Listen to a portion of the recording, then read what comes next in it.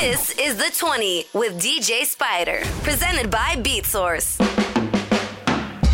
Welcome to The 20 Podcast, bringing you interviews with the best DJs, producers, and music industry professionals from around the globe. I'm your host, DJ Spider. DJ Spider! That's right, and this podcast is brought to you by BeatSource. BeatSource is the new digital music service for open format DJs. Jump on there if you have not already. You can use BeatSource link to DJ from the cloud. We've got our playlist constantly being updated. We've got the 20 playlist with 20 dope new tracks every week, as well as all the different genres being put together by our amazing curators. So jump on there. If you want a 60-day free trial, use the code THE20 to get 60 days free. THET, I can't even talk. THE20. That's the code. Check that out. Let me know if you got any questions, comments, ideas, innovations, whatever you got.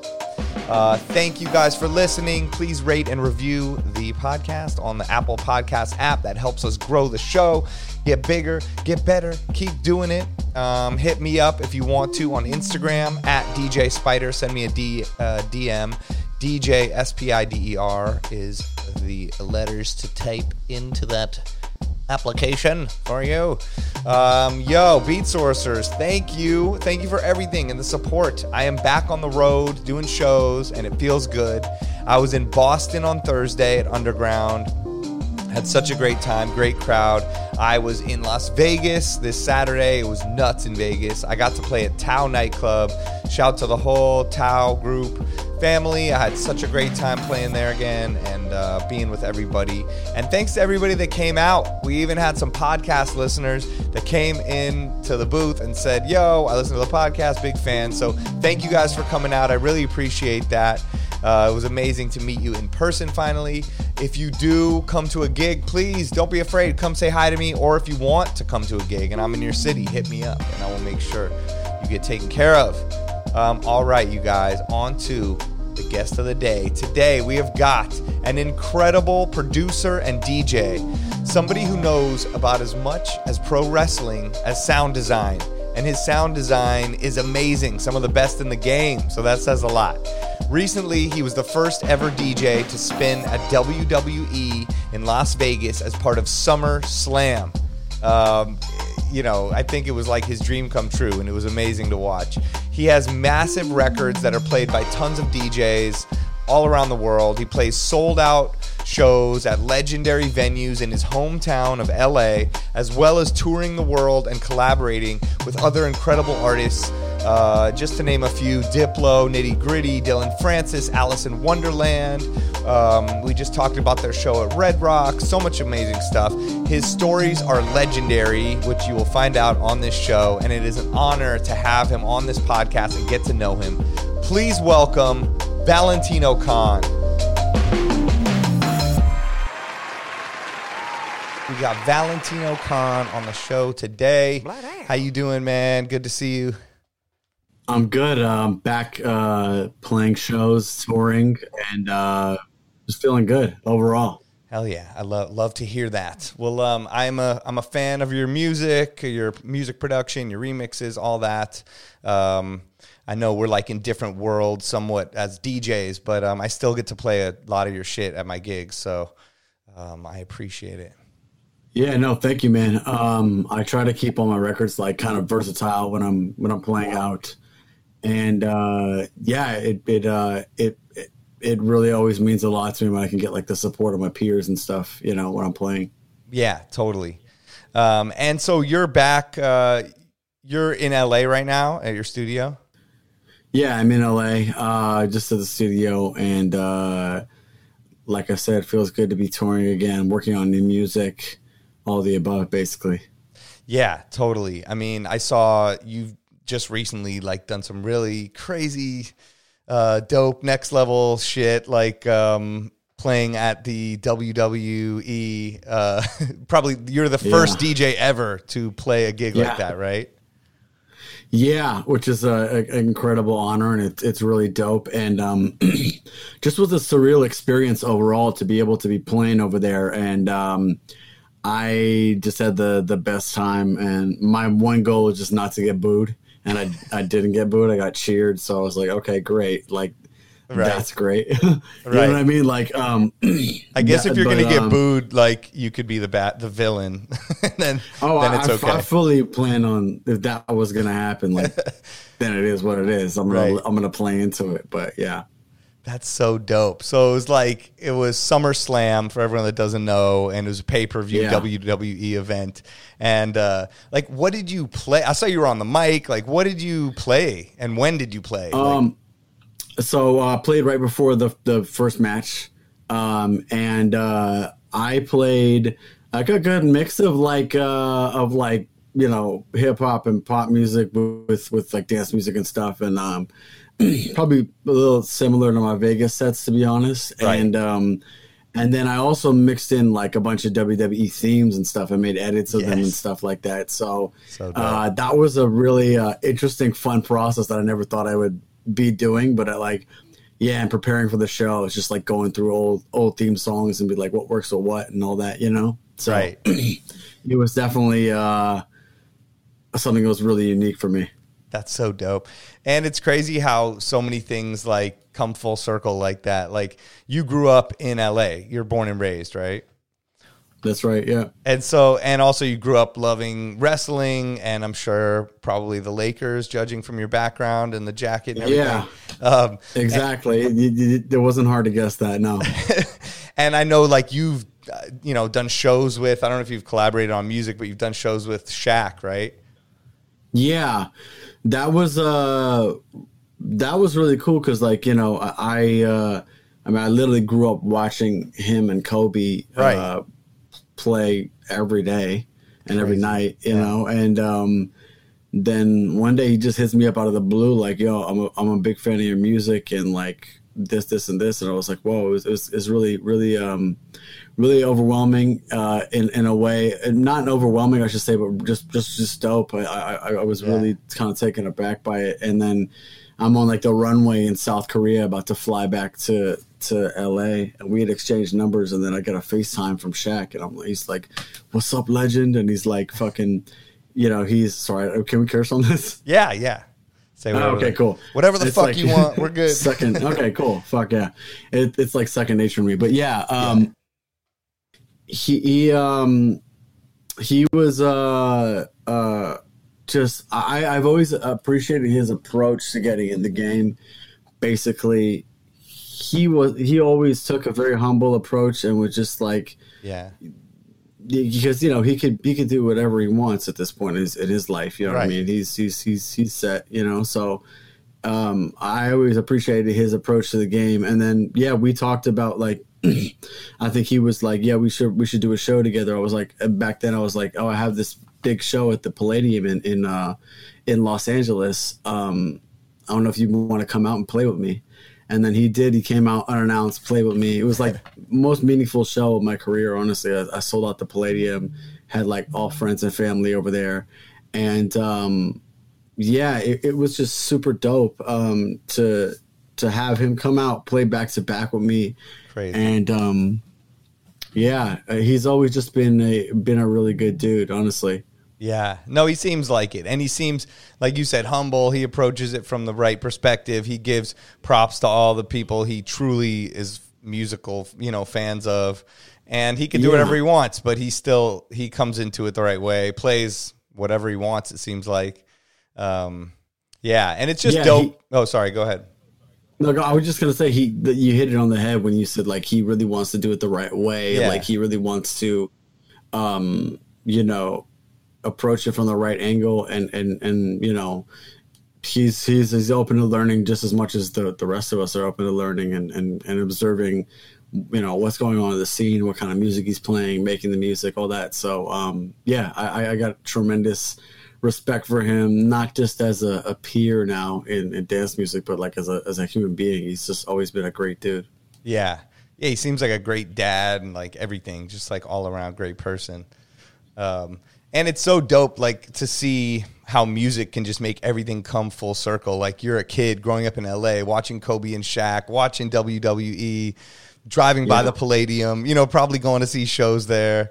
And then next thing you know, you put in mad work and you're selling out the Palladium. Shaq's hitting you up. You're flying back from Korea. All these things are just coming together. And, and that was somewhat in an early part of your career as Valentino Khan was like blowing up, right? I wouldn't say early. I mean, like the Palladium show, I think was, it was like a year before, was it 2019? Oh, okay. I remember now.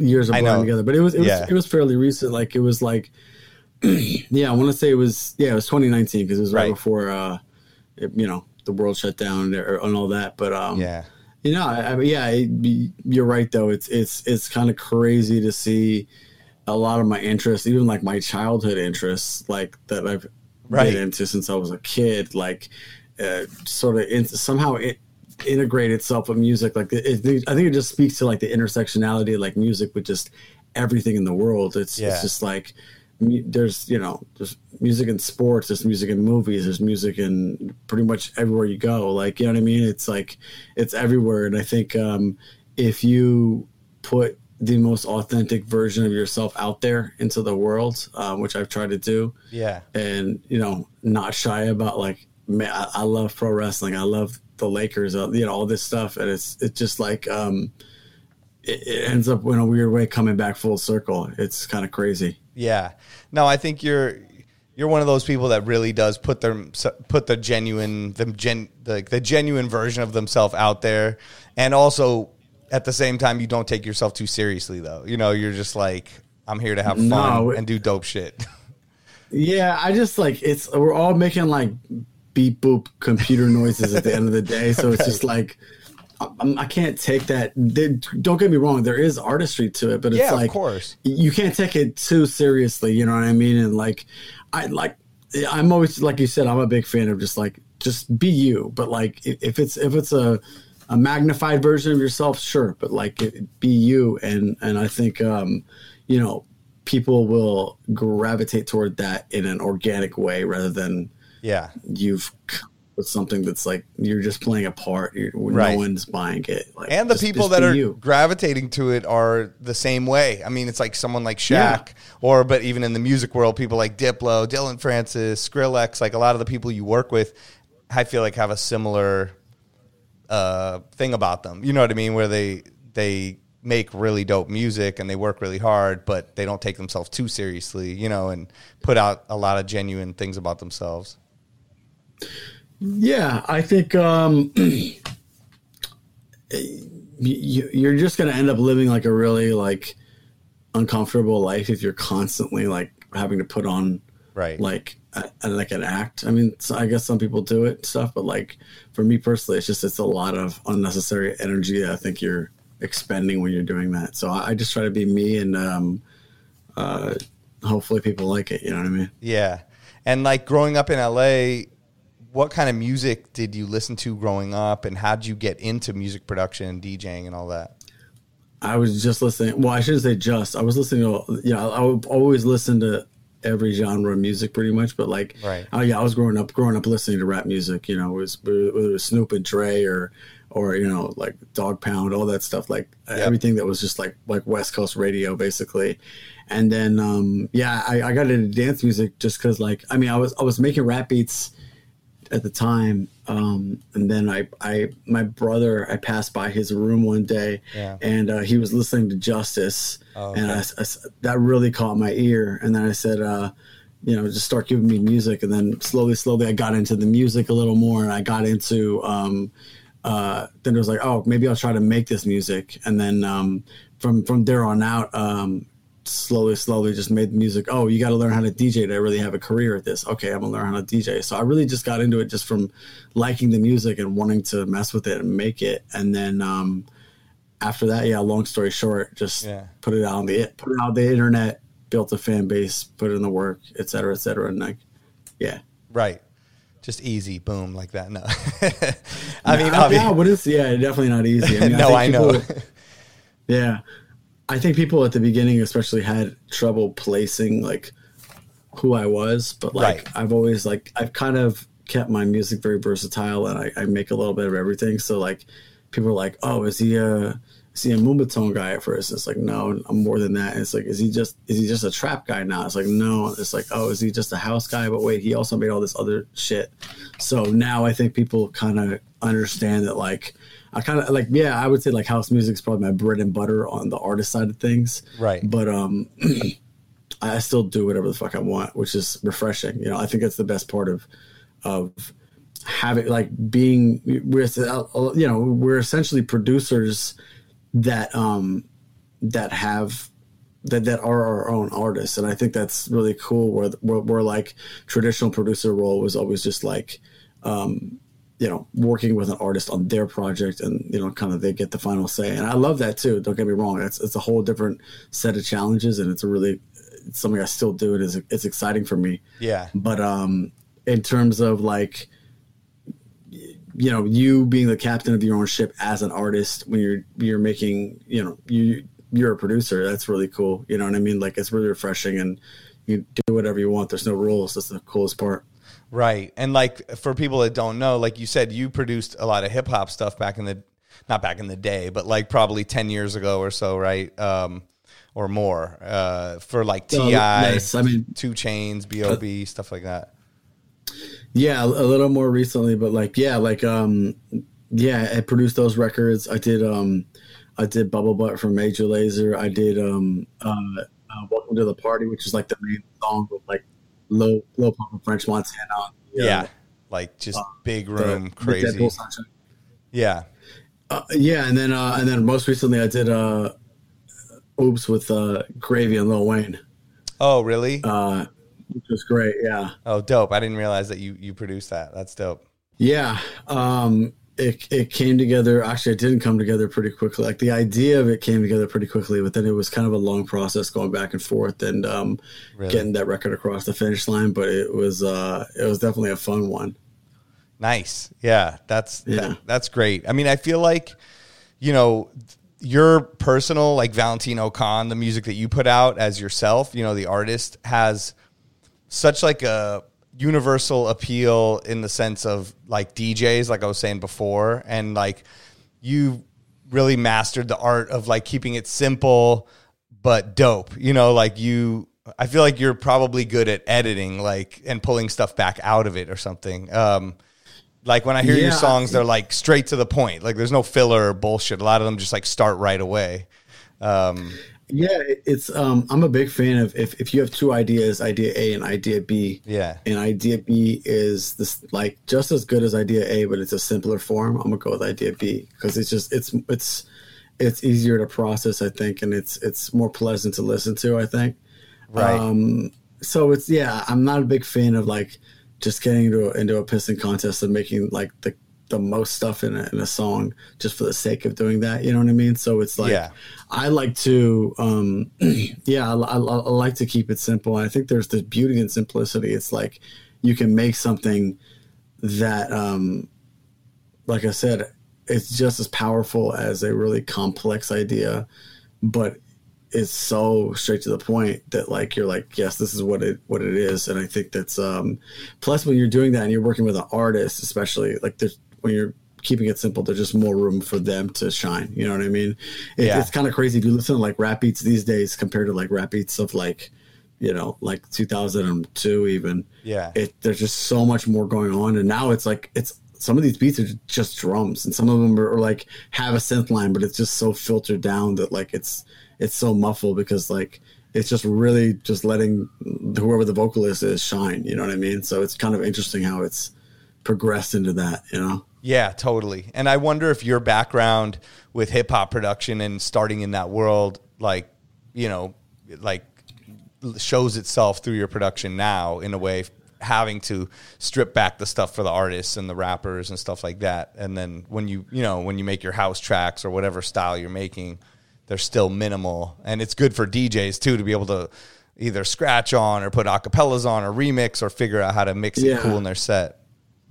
Yeah, well, you're probably right about that because, like, honestly, like pretty much all my artists, songs have vocals on them. You know what I mean? So in order to do that, you have to be able to make something dope, but allow enough space to like operate within those confines for like a vocalist. You know what I mean? So it's like, it's a different challenge too, because it's like, it's a little more louder in your face compared to like, you know, producing for someone else necessarily, but like, right. It's cool. It's definitely like something that like I always want to incorporate vocals whenever I can, right, into all my music. So yeah. How do you like give your track direction when you're producing it while still keeping it so minimal? Like, do you have a certain like, you know, template or structure that you try to place it into once you have the parts you like? No, not really. You know, the point of inspiration for me is always like, it could be the vocal, or it could be a drum idea. It could be a synth line. You know what I mean? So it's like, yeah, it's always interesting what sparks that. But then I just have to like remind myself like, well, when I'm kind of having the vision for how the song's gonna go, like, what's the identity of this song? You know what I mean? Like, right. Like I don't produce with like a bunch of emotion. I produce like more mathematically, but like what sound, what kind of emotion, what vibe, for lack of a better term, yeah, are you going to pull from this? So whatever element I'm adding into the track, I'm like keeping that in mind. Right. Yeah, that makes sense. And how did you like first get into even doing the hip hop production? Like, did you have any influential producers or music makers like around you at the time?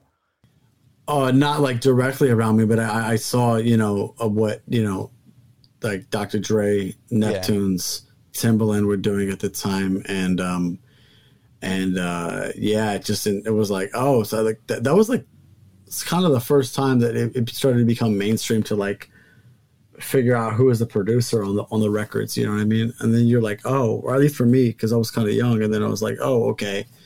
So these guys do this, this, and this on the beat, like that they make the beat, you know what I mean? Yeah. That's what they do. Okay.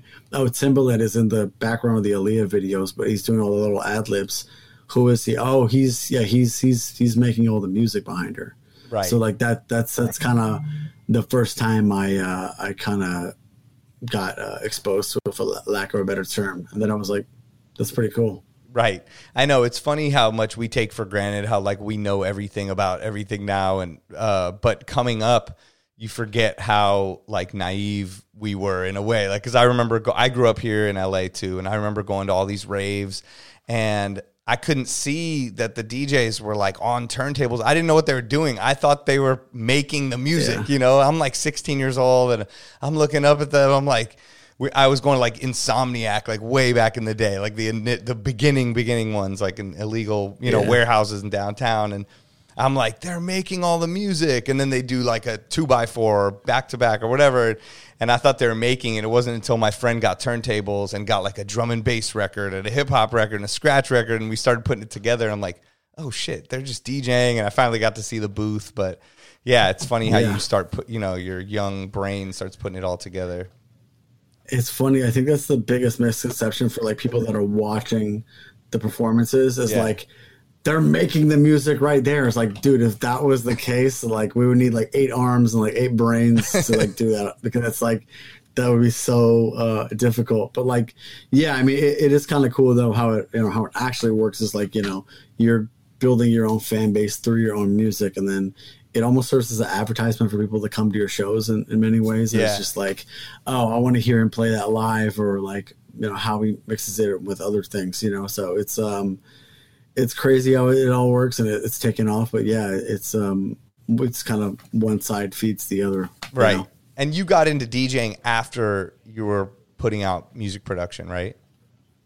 Yeah, I started off as a producer first. I was just messing around making, like I said, just making rap beats. Then I found out about dance music, and then I was like, oh, you see, so all these guys DJ. That's why, right? Like that's how it works. So it's like, okay, so I learned. Yeah, no, I remember being in Vegas, and I would just DJ all these bottle service clubs and open format things, and then all of a sudden, Avicii and people started coming to Vegas, and they had never DJ. You know, they would just like, they had to perform their records and had to figure out a way, and it became like the thing, you know, that producers, okay, you put out the records, you build your fan base, and then you go DJ.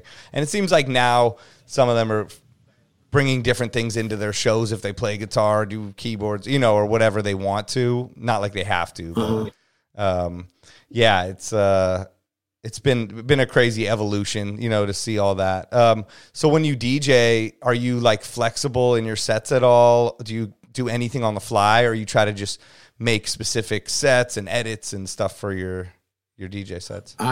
Yeah, I definitely can improvise. I mean, like, you still, even if the most, you know, like dialed in sets, you still can read the crowd. Yeah. You know what I mean? Yeah. It becomes a little bit trickier when you're doing like a very dialed in like show production stuff. But like, I mean, the most fun I have sometimes DJing is like when I'm playing in Vegas and I'm just like, oh, okay, they're really feeling the rap shit right now. Like, let me just like keep going, throw in some more records, you know. Yeah. In this section, or like oh, the house stuff is kind of working right now. Like, let's keep this going. You know what I mean? Or like, yeah. Or sometimes it's like, oh, this isn't working. Like they seem kind of like they wanted this other shit. Like, let's switch it up. You know what I mean? So it's you still gotta be able to read the crowd, and I think the right situation. You gotta understand what situation calls for what. You know what I mean? Yeah. Yeah, totally. I mean, that's what it's all about, is like being able to read the crowd and do that. Do you DJ off record box, like with a USB stick? Yeah, just USB stick. Yeah. Dope. And so it's a little bit harder, I feel like, to maneuver, but if you have it, like, do you have a special way you organize it to be able to like go on the fly, or by genres or anything? Yeah, that's the only thing. Well, I want to say, because I just finally DJ for the first time on the CDJ 3000s. Yeah. And I want to say this, because it's a touch screen, like the search is way better on it now. Right. Where like, yeah, like sometimes I'm playing in a certain environment. I'm like, oh, I want to throw in this random record that I don't usually play. Maybe it's like an older rap record or some shit like that. And then I'm like, oh, it's so hard to, like, sometimes you only have like 15 seconds to mix out or something, you know right. what I mean? Until a mix out point, you know what I mean? So it's like, hopefully, I want to say the new CDJs have a better search function, but like that's, otherwise, yeah, at least previously, you know, just you had to stay as organized as possible. Yeah, that's what I noticed. Sometimes, yeah, people get stuck in like the one zone, or they're trying to go off the key, and it's just turned into like a stagnated, like same bass line, you know, key and everything over and over. But yeah, the 3000s are dope. Like I was just down at Pioneer trying to learn them and get on my record box game and you know, go with the search thing. I still like Serato, but I want to be able to be confident on the 3000s, and I just like the feel of them. Yeah, they're dope. Yeah. Yeah, it's the one I saw before I played. Where was the show? I think it was in I want to say in Houston. And I was like, I asked on Twitter, I was like, yeah, I saw. Is there anything I should know before I should do it, and before I should play on them? And they were like, everybody kind of across the board was just like, make sure you don't touch the touch screen. Yes. Because that'll just fuck up whatever's going on, basically. I know. I saw that. I saw your tweet, and then I looked at the replies, because I'm like, I had just used them for the first time too. And I saw almost everybody was like, don't lean on the screen. Watch out for the screen. Don't touch the screen. Watch out. You know, and I was like, holy shit. I didn't even think about that much when I was doing it, but that is somewhat of a danger. Like, I wonder if you could, there must be a way to turn touchscreen on and off if you just like. Oh, maybe. Yeah, I mean, it's possible, because you can still scroll through with the wheel, right? Yeah, scroll. I mean, just in case you're in a crazy environment, or one of those boiler room things where everybody's right on top of you. Or just like, I don't know, sometimes like some moisture could get on. I don't know how protected it is from like that. You know what I mean? So it's just like, I could easily see that kind of getting messed up. But like, yeah, it was pretty seamless. Like when I got on it, it was just like, oh, it just felt like the 2000s were like, oh, it's just bigger screen now. Right, just bigger screen. I feel like the jog wheel thing's a little bit smoother, like for scratching and stuff, but I don't even know. It might be like placebo. It's more sensitive for sure. Yeah, it was like a bit more sensitive. Like, I always dial it all the way up, and then it's definitely more sensitive when you're trying to like nudge it. Yeah, right. So I'm like, you gotta be a little gentler with it, I think. Yeah, true. I know I need to get a pair just to be able to practice and, you know, feel comfortable on them. And as far as like, you know, like you said, you've been DJing out, you've been back in public and playing actual shows, not just streams and stuff. What are the crowds like loving right now for the most part? What's the stuff that's been working for you the most? Everything, honestly, because people have been starved from live music for so long, you know? Yeah. Yeah. I mean, definitely, like, I think definitely house music has evolved to like a more like techier place in a way. So like, right. Playing a little bit of those records, it sounds fresh playing those. But like I said, mostly overall, it's just like people have been starved for hearing live music. So yeah, I mean, I was in Vegas last weekend and it was nuts. You know, you just see everybody like ready to fucking just party and go fucking crazy. Is there any, you have any like go-to songs you drop in your sets all the time, or any of your own songs that you make special edits of and then save it for a certain part in your set or something? Yeah, I definitely have a certain amount of those edits. Like I said, it was cool playing the WWE stuff because I got to like mix like the actual like actual stuff I would play normally with like pro wrestling themes, which was kind of like, it was just so interesting to be able to incorporate that, like make it work. Yeah, totally. That's dope. And so, like, as far, you know, back to the like talking about that WWE stuff, would you ever like be in a wrestling match if they asked you to, or like become your own character in there? Yeah, sure. I mean, I actually did throw right before COVID, I threw like an EP release party. Yeah. For my EP I had done, and we did it at this warehouse in LA, and we actually had like live pro wrestling going on while we were DJing, which was just like, as you might imagine, was just like sensory overload to like everybody that was there. Yeah. Everybody got real drunk that came through. They were just like, what is going on? This is like the best thing ever. And I ended up doing like a run-in towards the end of the matches. And I don't know if you watch pro wrestling ever, but I gave a Stone Cold Stunner to someone.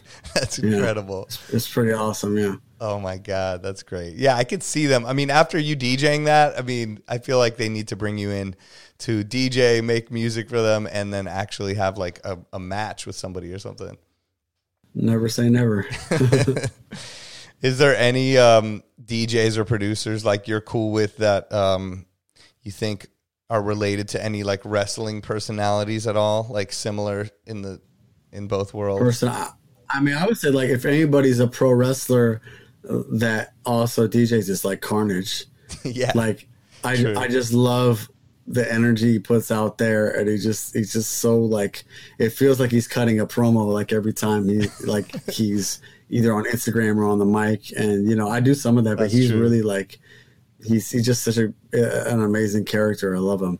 Yeah. And as far as like going to the matches and stuff, I always go with like my boy 12 Planet. Like he's diehard about all that. So yeah. Hell yeah. Yeah. 12 Planet is the man. He's I mean, I love his music, you know, for so long. And I got to actually hang with him like, I don't know, it must have been 10 years ago at some Red Bull thing up in, I don't know where we were, Aspen. Yeah. We like had the longest talks about drum and bass and being in LA and just all that stuff. He's such a cool guy. Yeah, for sure. And like, you know, you seem like you're cool with so many people in the industry, from producers, DJs, and you seem like you collaborate with a lot of people. I know you have the new song with Nitty Gritty that came out like a month or two ago. And you also have that group with 4B now, right, called Hulk Gang. Mm-hmm. What's you know, have you guys done any shows together? Or I know you're going to Chicago in October, but have you done anything before that? Yeah, we done some back-to-backs together. I'm trying to remember where else we played, but I want to say we did something did we do something in Florida? I don't know, but like it's always just like, we did something in Southern California. I think one of like the New Year's one. So it was kind of like a countdown show. I think that's what it was. Right. Yeah, it's always just funny because like the basis of our name, even, it's just like I like always have Hypnotic on my rider, and he has Hennessy, and then you make an Incredible Hulk together. So yeah, that's kind of where the name came from. Oh, I didn't even think about that. That's amazing. Yeah. I saw a picture of you guys both downing it, and I wasn't sure like the connection there. But that's everything you need to know, really. Oh my God, that's amazing. Yeah. Do you actually drink it like every show? You get that bottle? I would say I do get the bottle every show. I don't know if I'm going to say I drink it every show, but I get it every show. Right. It's available. It's available. It might not be that healthy, but you got it on deck, ready to pour in people's mouth. Exactly. And you just played at Electric Zoo and Beyond Wonderland. And what were those like? Just pure craziness, like you said?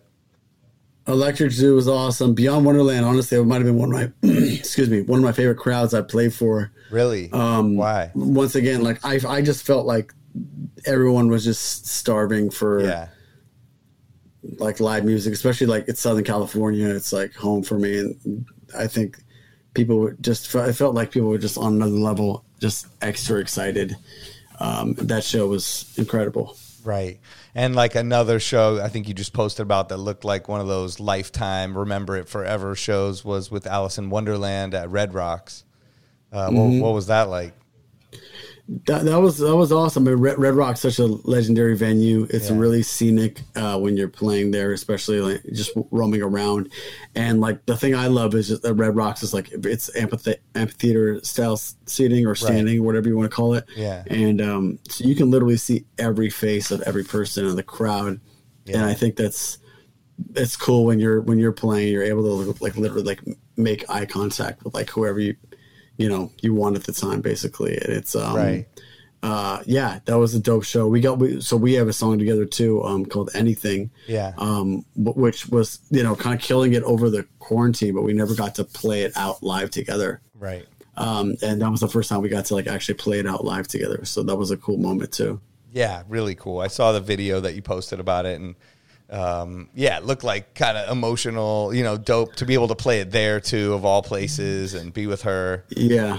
Yeah. I think if there was any place that would have been dope to finally be able to play that song, it was there that night. So yeah, it was definitely a cool moment.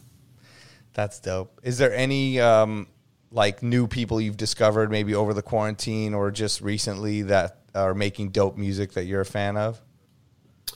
I think there's this dude Shade. I put him on a couple of shows of mine too, and he's really talented. Yeah, he's kind of gone from even making like kind of like West Coast house sounding music to like, and they were like all bangers to like now he's like really doing his own vocals and like just stepping it up to another level. And I really have been a fan of watching his progression and seeing what he's been doing. Nice. Yeah, I've heard of him for sure. I think I've heard some of his music, but I got to check it out some more. Mm-hmm. And your most recent song you came out with was "Stop Talking," right? Late last month, or in August, I think. And that one's dope. I mean, like I said before, your music it's all over the place, but cohesive. It makes sense, even though there's no rules to it. It's just. But everything I've ever heard is dope. Like, you're definitely someone who focuses on quantity over quality. On quality over quantity. Because, like, you don't... Some people just coming out with endless shit, and I got to go through it all the time. I'm on these record pools and whatever. And your shit, like, you'll come out with a song, and it's just, like, dope right away. And you just have to figure out how to fit it in your set, I mean, I try to... just not miss, you know what I mean? And like, I don't think I do very often, just because I'm really picky with what I put out and like, I'd rather just not be like just putting out a bunch of bullshit just to keep my name in the conversation. And then it's just, everything just ends up getting watered down, and like, you're not even happy with the product you're putting out. So I got to be happy with it too.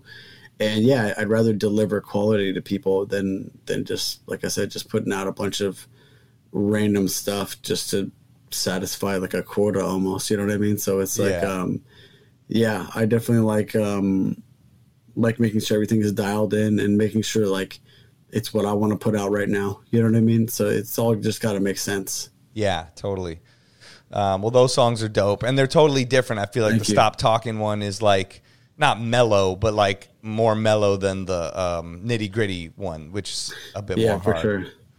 That's more of a banger for sure. Yeah. And then, Stop Talking is more like a vocal. It still bangs, but it's just in a different way. It's just like more of a vocal house record. Yeah. Right. Still bangs, but it has that vocal thing and the build up. And then when it kicks in, it is hard, but it's smooth at the same time somehow, like magically. Yeah. You brought that together. Is there any like stuff, as far as the DJ world that you still want to learn to be able to do or incorporate into your sets? Like literally DJing? Yeah, like literally just the DJing part. I mean, it'd be cool to learn how to scratch a little more. I mean, I can do like the most basic shit, and I still like kind of scratch out of records and stuff too. Sometimes I'll scratch into them. Yeah. But like, that would be kind of cool, honestly. But it would need to be like, I think for it to work for like my fan base, if I was a turntablist, like if I was like Craze or 8-Track or something, I could just do that all day. But I think for me to incorporate it into like my sets, I would need to like have a moment to do that. You know what I mean? Just doing it all over the place, and it needs to be like, oh shit, he's really doing that. Yeah, I think it's just like the production. It's just like what you said. Like you could create every sound ever and stack them up and make the most complex, weird thing, but you don't need to. You'd rather just edit it down. And same thing with scratching and cutting over, in and out of songs. Like you could have the skill to do it all, but you have to have like do it tastefully for it to work, especially for people to dance to. Yeah, exactly. Like I said, it's all gotta make sense. You know what I mean? And like, but like that's why sometimes it makes sense to like kind of compartmentalize those moments within your set. You know what I mean? Yeah. If that makes sense for you, you know what I mean? Everybody has a different different background of how they got into all this stuff. So yeah, of course. Yeah, it's all just like you said. It's all got to be cohesive and make sense. You have any people that you want to collab with, whether it's like producers or a dope, live set with a drummer, like, I don't know, anything like that that you would want to do? I mean, in terms of a rapper, I would just like Kendrick Lamar is at the top of my list, 21 Savage for sure. Yeah. I would say in terms of dance music people, I've always really wanted to collaborate with Boys Noise. He's been someone like I've always like loved his music since the beginning. Kind of was part of like the inception of me getting into dance music. So I think that would be really dope to like work on a record with him, honestly. Oh, that would be super dope. Because he's similar to you, where he makes funky shit. He knows how to make it minimal. It bangs right away. He doesn't put out endless songs. Like, definitely, I think you guys are cut from the same cloth in that respect. And he definitely was a big influence when I first got into it, of just like making very boundary pushing music, and like sometimes it was just like really distorted, or it was just like really, really weird in a good way. Yeah. So I've always like tried to not necessarily make the same exact sounds, but like embody that same like spirit in my music of just pushing things forward and just pushing boundaries. You know what I mean? Yeah, that makes sense. Like I said, I was looking at your tweets before I saw you saying about, first time playing on CDJs tonight, and I saw you writing some other stuff. And you were saying that you recently gifted a vintage pro wrestling shirt to a baby, and you've never felt so accomplished in your life. What's the story behind that? Did you actually do that? I did actually do that. It was like a newborn baby, extended family friend, and I was like, you know what happened actually is I was trying to order a shirt for myself, and I didn't realize it was a youth shirt. Yeah. So I get it in the mail, and I'm like, it's like this big, and I'm like, well, I can't make any use of it, so might as well spread the love, Yeah. Okay, that's nice. You've introduced the baby at a young age. Exactly. Body slamming their brother when they're 4 years old. I also I saw you writing, "Where should I eat in Columbus, Ohio?" Where did you end up eating? Like, did you? I ended up eating at a really pretty good Mexican spot. They had good drinks, and I got some al pastor tacos, which were like, I'll give them an 8 out of 10. I mean, that's pretty big for Ohio, I think. For Columbus, Ohio, I wouldn't expect it, but no, they did it. That's crazy. Yeah, Ohio has some weird food. I feel like Cincinnati is where they put that Skyline chili all over the spaghetti and crazy shit. Oh yeah, it's like the Midwest. I feel like it would be so tough to like live there and eat healthy. Oh yeah, there's just so much stuff, you know. I know. Well, I mean, you're like super into food as well, right? Growing up here in LA. Yeah, I mean, like that's a big part of life, honestly. Like, yeah. I know. I mean, especially here, like we have access to everything. Like even last night, my 8-year-old son, like I'm taking him to sushi, you know, and they're asking like, is he okay with this and that? And I'm like, honestly, like he knows what's up. You know, like I've been breaking him in, you know, bringing him here, bringing him there and having him try this and that. So I think growing up in LA as a kid, you get sort of exposed to so many different tastes and things from all over the world, which is dope. Yeah, I think that's one of my favorite things about LA is just like we literally have like it's just a melting pot of every culture, which translates also into the food. It's just like we have every kind of cuisine here. With if you're craving Japanese one night, you can get that. If you're craving Mexican the other night, you can get that. It's like and there's a bunch of options for all of them. It's not like, oh, this is the Mexican spot in town. It's like no, it's like there's all these different options. So it's cool to like be able to have that like at your disposal out here in LA. Yeah. Yeah, totally. What, so like through all these gigs you've done, you know, whether it's the beginning or now, have you ever had any like bad gigs or awkward things or gross things like happen at any of them that you could think of off the top, or they're all pretty amazing? I wouldn't say anything gross or weird. I mean, definitely the weirdest thing was I was playing a show in the Bay Area in San Francisco. Yeah. This was years ago. And it was one of those shows where, like, you know, it was an earlier show in my career where the security wasn't that, like, you know, strict or whatever. And, like, people just ended up, like, coming up on stage and shit and just, like, partying on stage. People just spilling drinks and shit. Everybody was getting drunk. And then all of a sudden I see this dude, like, walking through the crowd. And he's, like, parting the crowd like Moses. And it's just, like, they're all, like, going like that. He's just walking straight to the stage all the way from the back. And I'm like, yo, wait, I stopped the music. I was like, this dude has a fucking, like a wolf dog on his shoulders. What? It's like, this dude's got a fucking wolf on his shoulders, and he just came into the club.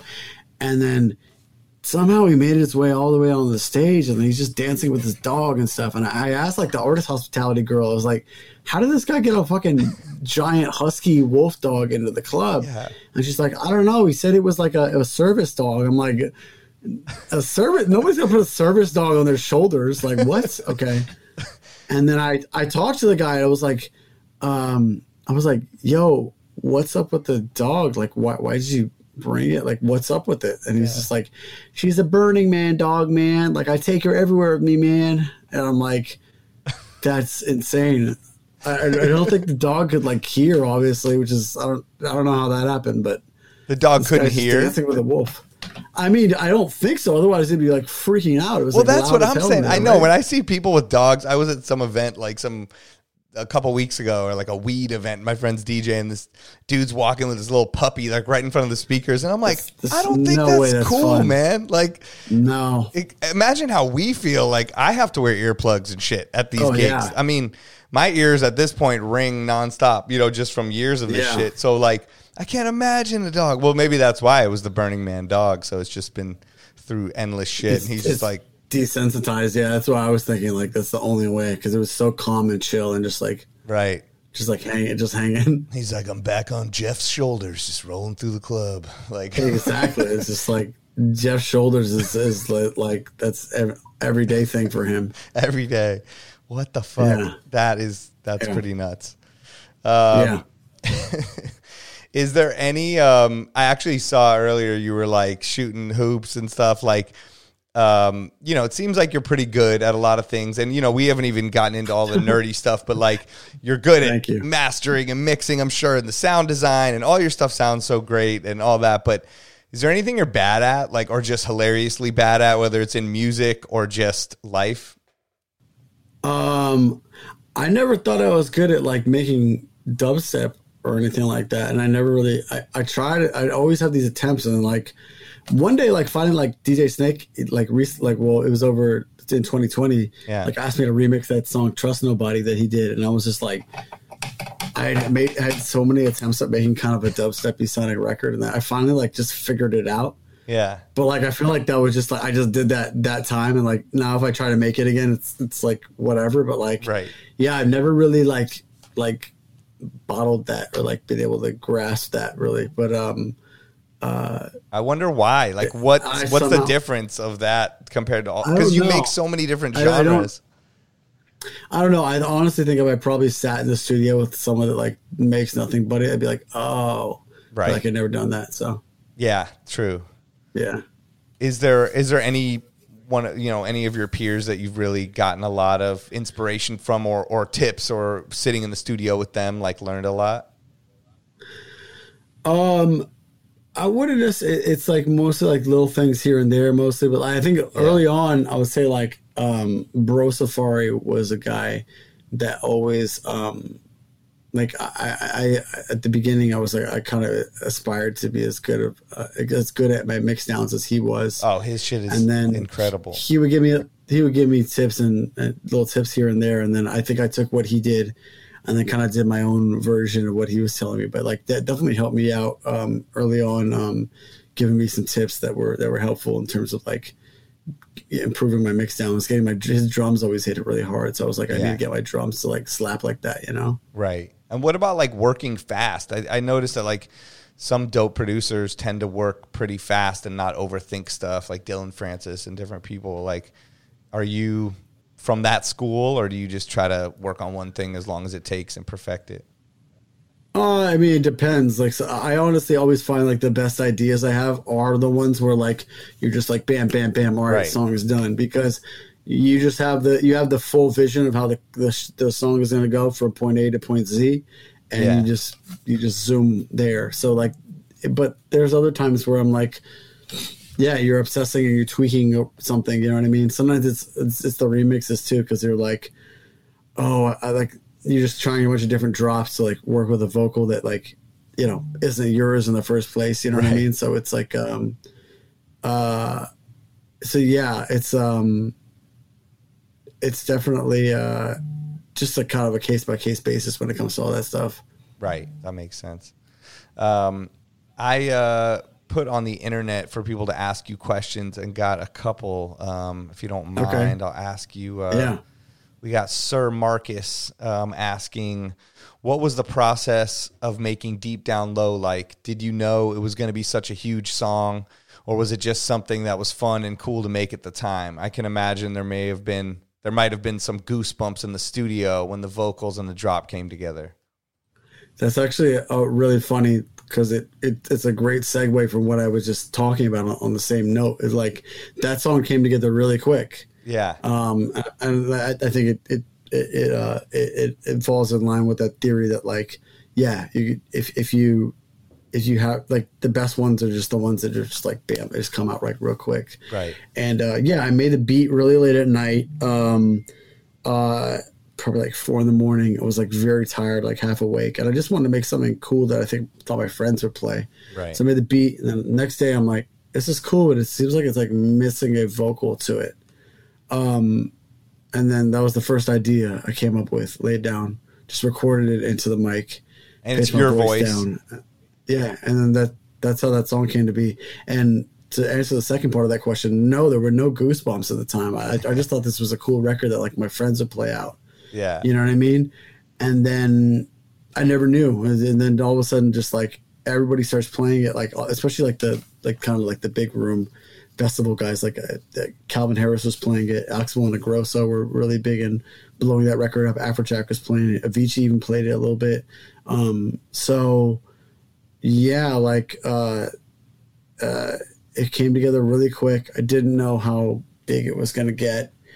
And then, it just was like the right time to put a record like that out. It was kind of ahead of the curve, I think, for what people were doing at the time. And in terms of especially incorporating like a vocal on top of the drop, which is kind of rare. Yeah, very rare. It is unconventional in the sense of all the other music that was coming out around it. And even to this day, I mean, it's somewhat of a classic, timeless track, because you can't really tell when it's from. It doesn't sound old like some of the other tracks that are maybe from then. Not that it's that long ago, but still, it's just, I don't know. It has like staying power.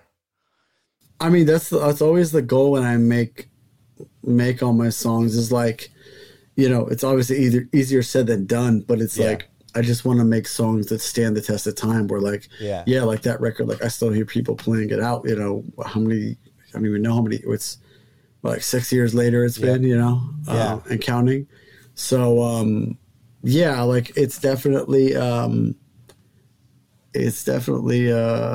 a great feeling when you're able to accomplish that and still hear people play, even just like play the vocal of it. You know what I mean? Like, because like there's only a certain shelf life where like you can play a song like in its original form. But like, yeah, totally. So dope. Yeah, it's definitely classic. Thank you. And let's see, CJ Beats, I think from the UK, asked, who is his favorite wrestler and why is it The Rock? I don't know.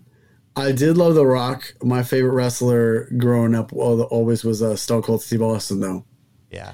I think he was just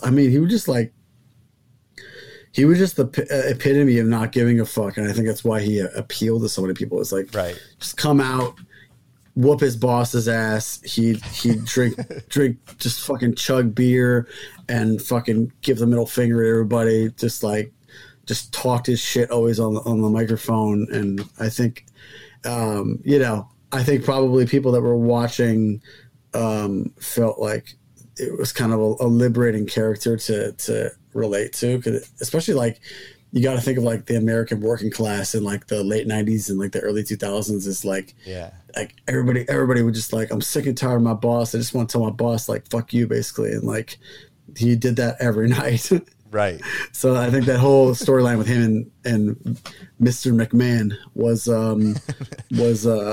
definitely something that like people found entertaining, but also could relate to. And I think you got to give credit to Vince too, because he really he was just so good at playing that asshole boss character. It's just like it just nailed it like every time. So good. And always had like a trick up his sleeve where like you thought that like, whoever he was beefing with was gonna win a match or like get their comeuppance, and then like Vince had some like some shady shit that he had done that like prevented them from doing that. Some other like his like goons would run into the ring or something like that. So you got to give credit to him too for you need a yin to the yang. You know what I mean? So it was a big part of I think presenting Stone Cold in the right light as a character. Right. I mean, Vince's like facial expressions alone, like he can convey some. They're still used for endless memes, now, like because it's so good. He can like contort his face in like so many crazy ways. That's like the best. Yeah, he's a very. There's definitely a lot of humor in like his physical acting abilities. Exactly. Yeah. Are you in the like NFT, cryptocurrency, any kind of like that world at all? Are you dabbling in that? I try to get involved in it. That's not to say that I won't properly educate myself. I just don't jump into something when I'm not fully educated on it. And like, I try to get involved in like the crypto shit, and it just started to feel like day trading for me. Totally. And I was just like, you have to really pay attention to all that stuff and pay attention to the trends, and it's a whole nother ball game. Right. And I'm just like, you know what? Like, I'm investing my money wisely, but anything I have to invest in, I need to also be passionate about it, because otherwise then I'm just like, there's no get rich quick scheme for, making your money make money for you. So you really need to like either educate yourself and or be passionate about what it is. So, at least not so far. No, I've not been really. Right. Yeah. I wonder if you could do some kind of collab. It seems like the music world, well, all the different worlds, but and the sports world are like getting deeper and deeper into it. Like, I wonder if WWE is going to have any kind of thing. I think they might already have. So I know the NBA has a bunch of they were really early on the on they the have NFT Top stuff. Shot and like all that going, and I know some soccer stuff, but I would think WWE would be a big thing. I think WWE does. Yeah, I don't quote me on it, but I feel like I saw something like that once. Right. Yeah, well, they should. I mean, they have they could just do a similar thing to Top Shot, where like they have access to their entire video library and WCWs and like all these other independent promotions that like they own the rights to all that video, so they can. Exactly. That's what people love about the Top Shot is like they're doing this move, and that's like the thing of wrestling. Like they have their specific move, you know, so they could own that. Yeah, it could be like, can you imagine owning the NFT of like Mankind getting thrown off the top of the Hell in the Cell? It's that's like what I'm saying. That'd be crazy. Like it's like, yeah, people. I don't even know how much that would be worth. You know what I mean? Like how much that would appreciate too. You know, so 1,000 Bitcoin. No, it would be. They gotta license your music to have it underneath, and then it would be. Oh, the whole full circle. That would be tight. Yeah. So like doing music stuff, like what continues to push you forward in the music and DJ game? Like, do you have a guiding light or like an end goal or something with it, or you kind of just love doing it and do it every day? Yeah, I'm very blessed that like I'm my own boss and I don't have to work a day job, and that my end goal really is, you know, if my legacy is that I push music forward, in terms of the sound of it, or like it just even inspired, you know, I think that would be great. You know what I mean? Like, I think that like that it is in essence, like when you ask that question, it's like, that's my goal is to push music forward, you know? So, as long as I can keep doing that, I think I'll end up in a you know, when it's all said and done, in a place where I'm content. Right. Are you gonna like put out other people's music, or you have any plans to like, you know, build like a record label kind of thing?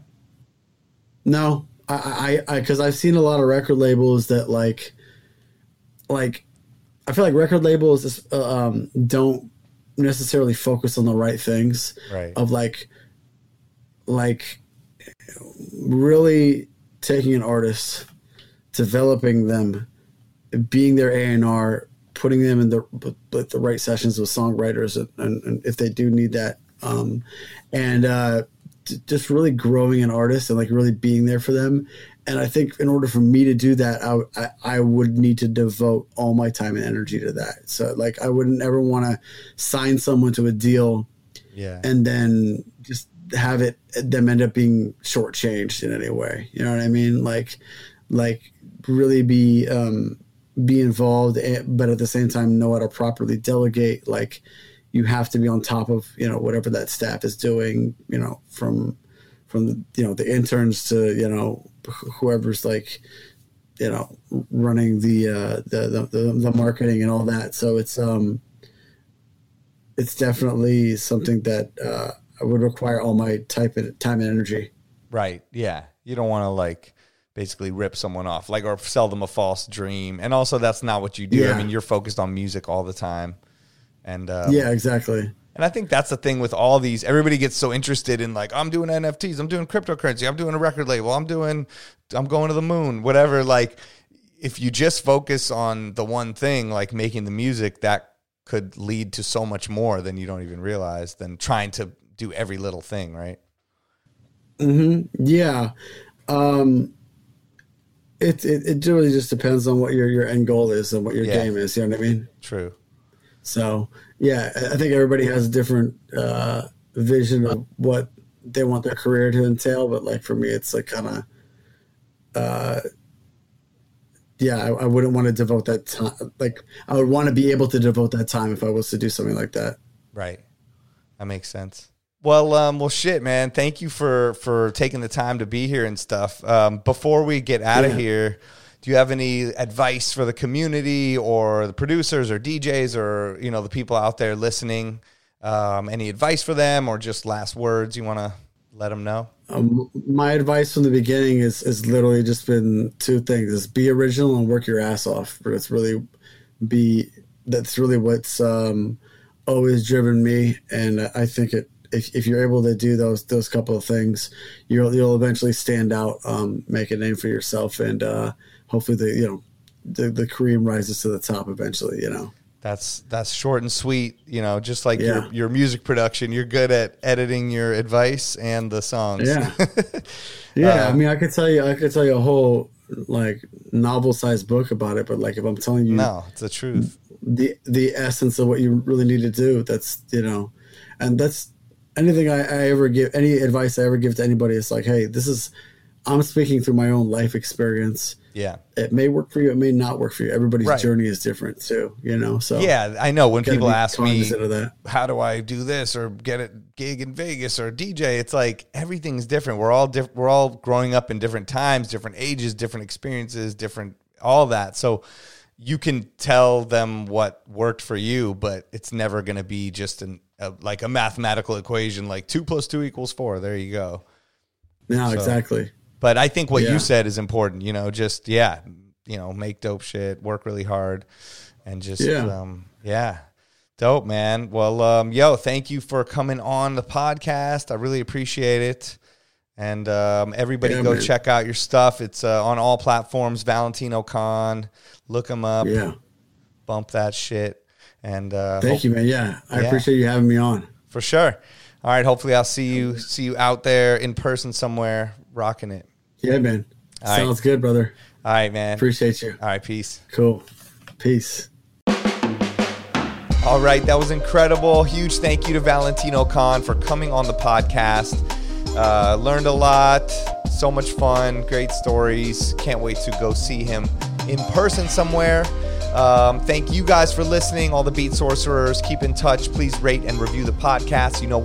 We are available everywhere, from YouTube to Spotify to Apple Podcasts, all over the place. The 20 podcast is produced by Beat Source. Join us next week for more interviews as we discuss music that matters to DJs. I'm DJ Spider signing off. Peace. And that was the 20 with DJ Spider.